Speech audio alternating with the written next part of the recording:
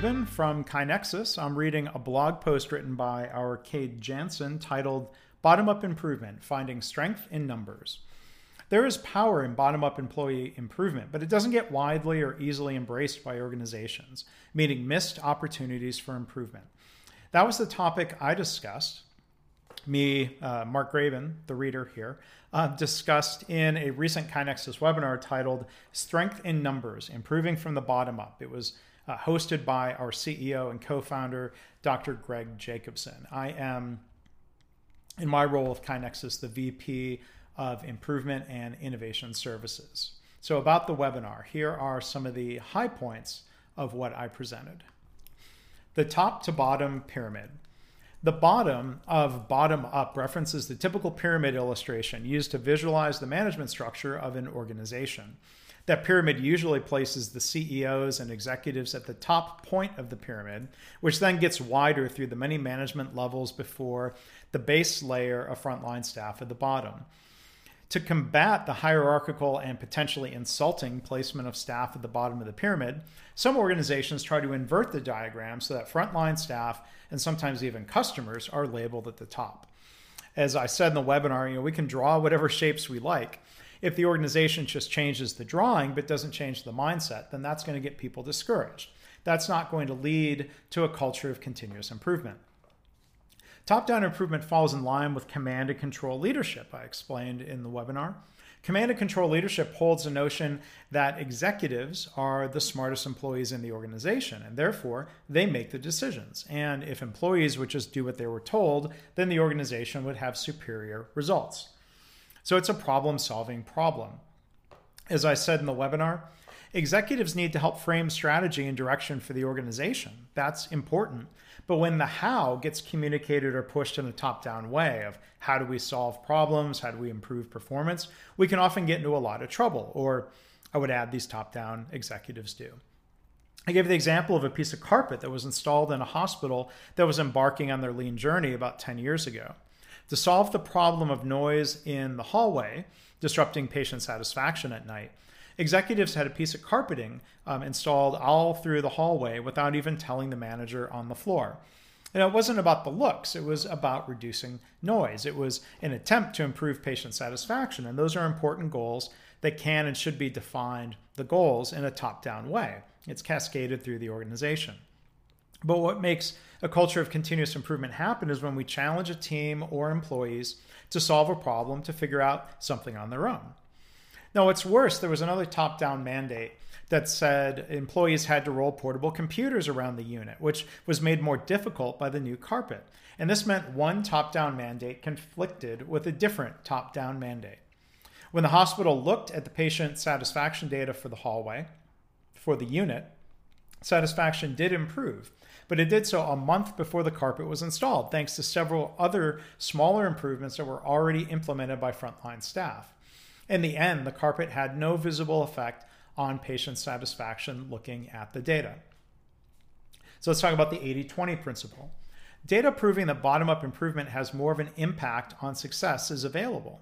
For those in organizations that would need to be shown research that proves bottom-up improvement works, I recommend the book, The Idea-Driven Organization, Unlocking the Power in Bottom-Up Ideas. It was written by Alan G. Robinson and Dean M. Schroeder. Robinson and Schroeder call this idea of 80% impact the 80-20 principle, but they found it to be true and visible and present in a lot of different types of organizations. They started collecting data whenever they came across it and found it to be consistent in services, manufacturing, healthcare, and government, lots of different settings. So they have consistent findings that bottom-up improvement is powerful. This doesn't mean it's easy. When we talk about change in the organization, change of any type, even personal change, something being factually correct doesn't lead to easy acceptance. What's rational, what's logical, what's factually true doesn't necessarily automatically easily happen in an organization. That's why organizational change is so difficult. Looking at KaiNexus customer statistics, I explained in the webinar that one out of three improvements made by KaiNexus customers has a financial impact. In addition, 54% of all improvements impact quality, 13% of all improvements increase the safety of staff and/or customers, patients, and 54% of improvements increase staff and customer satisfaction. So if people think bottom-up ideas are nice to have, we might try to show them data that shows small ideas can actually have a big impact. But again, that being factually true doesn't lead to easy acceptance, as I said in the webinar. So why don't we have more bottom-up improvement? Well, the reason for not having more bottom-up improvement is not the fault of employees. It's more a factor of the system, or even with the leadership mindset. Leaders might think that improvement is the job of the leader. So we might present data that shows bottom-up improvement is powerful. Then the leaders might say, okay, I'm going to tell them to participate in improvement. And I think, all right, well, let's look up dictionary definitions of irony. Telling people to participate in bottom-up improvement in a top-down way. That sounds pretty ironic to me. So why are leaders pushing improvement from the top down? The reason leaders may be pushing improvement from the top down is because of a natural reflex called the righting reflex. And that's righting, R-I-G-H-T-I-N-G. This reflex is the desire to fix or right what seems wrong with people or an organization, and to set them on a better course by directing or telling them what to do. Unfortunately, while natural, this approach leads to defensiveness, which is also natural. The core textbook that discusses the righting reflex it's called Motivational Interviewing by William R. Miller and Stephen Rolnick. Motivational interviewing is an approach that comes from counseling, specifically addiction counseling, that aims to work with people and help them decide to move from ambivalence to action. So people tend to feel bad when approached with the righting reflex, and causing them to feel bad doesn't make them want to change. We think we're doing the right thing, but it turns out to be counterproductive. Telling people what to do often leads them to think about why they can't do it, which again is counterproductive. So we need to shift from wanting to be right. Feeling right about something doesn't really feel good compared to helping people change. It's not as effective as doing other things that would help people change. Another resource on motivational interviewing that I referenced in the webinar is another book called MI Lead, Motivational Interviewing for Leadership. And for those interested in learning more about motivational interviewing for their lean efforts, I recommend reading that first. It's a less clinical book. In that book, the authors reference a 2014 research study that proved human beings are hardwired to prefer their own ideas over those produced by others.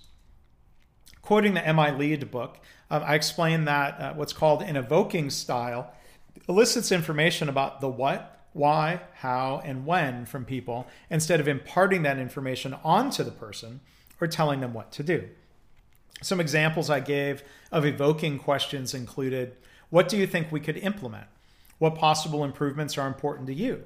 Why is it important to you to improve? Well, questions like this end up being more effective, and they fall into what's described as the spirit of MI, or the spirit of motivational interviewing. And that reminds me of what's been described as the spirit of Kaizen or the spirit of Lean. And the spirit of MI includes 4 things. 1, collaboration between the practitioner and the client. 2, evoking or drawing out the client's ideas about change. 3, emphasizing the autonomy of the client. And 4, practicing compassion in the process. As I said in the webinar, we might have something that's correct and awesome and helpful. But if we push those helpful, good ideas on others, we shouldn't be surprised when they seem resistant.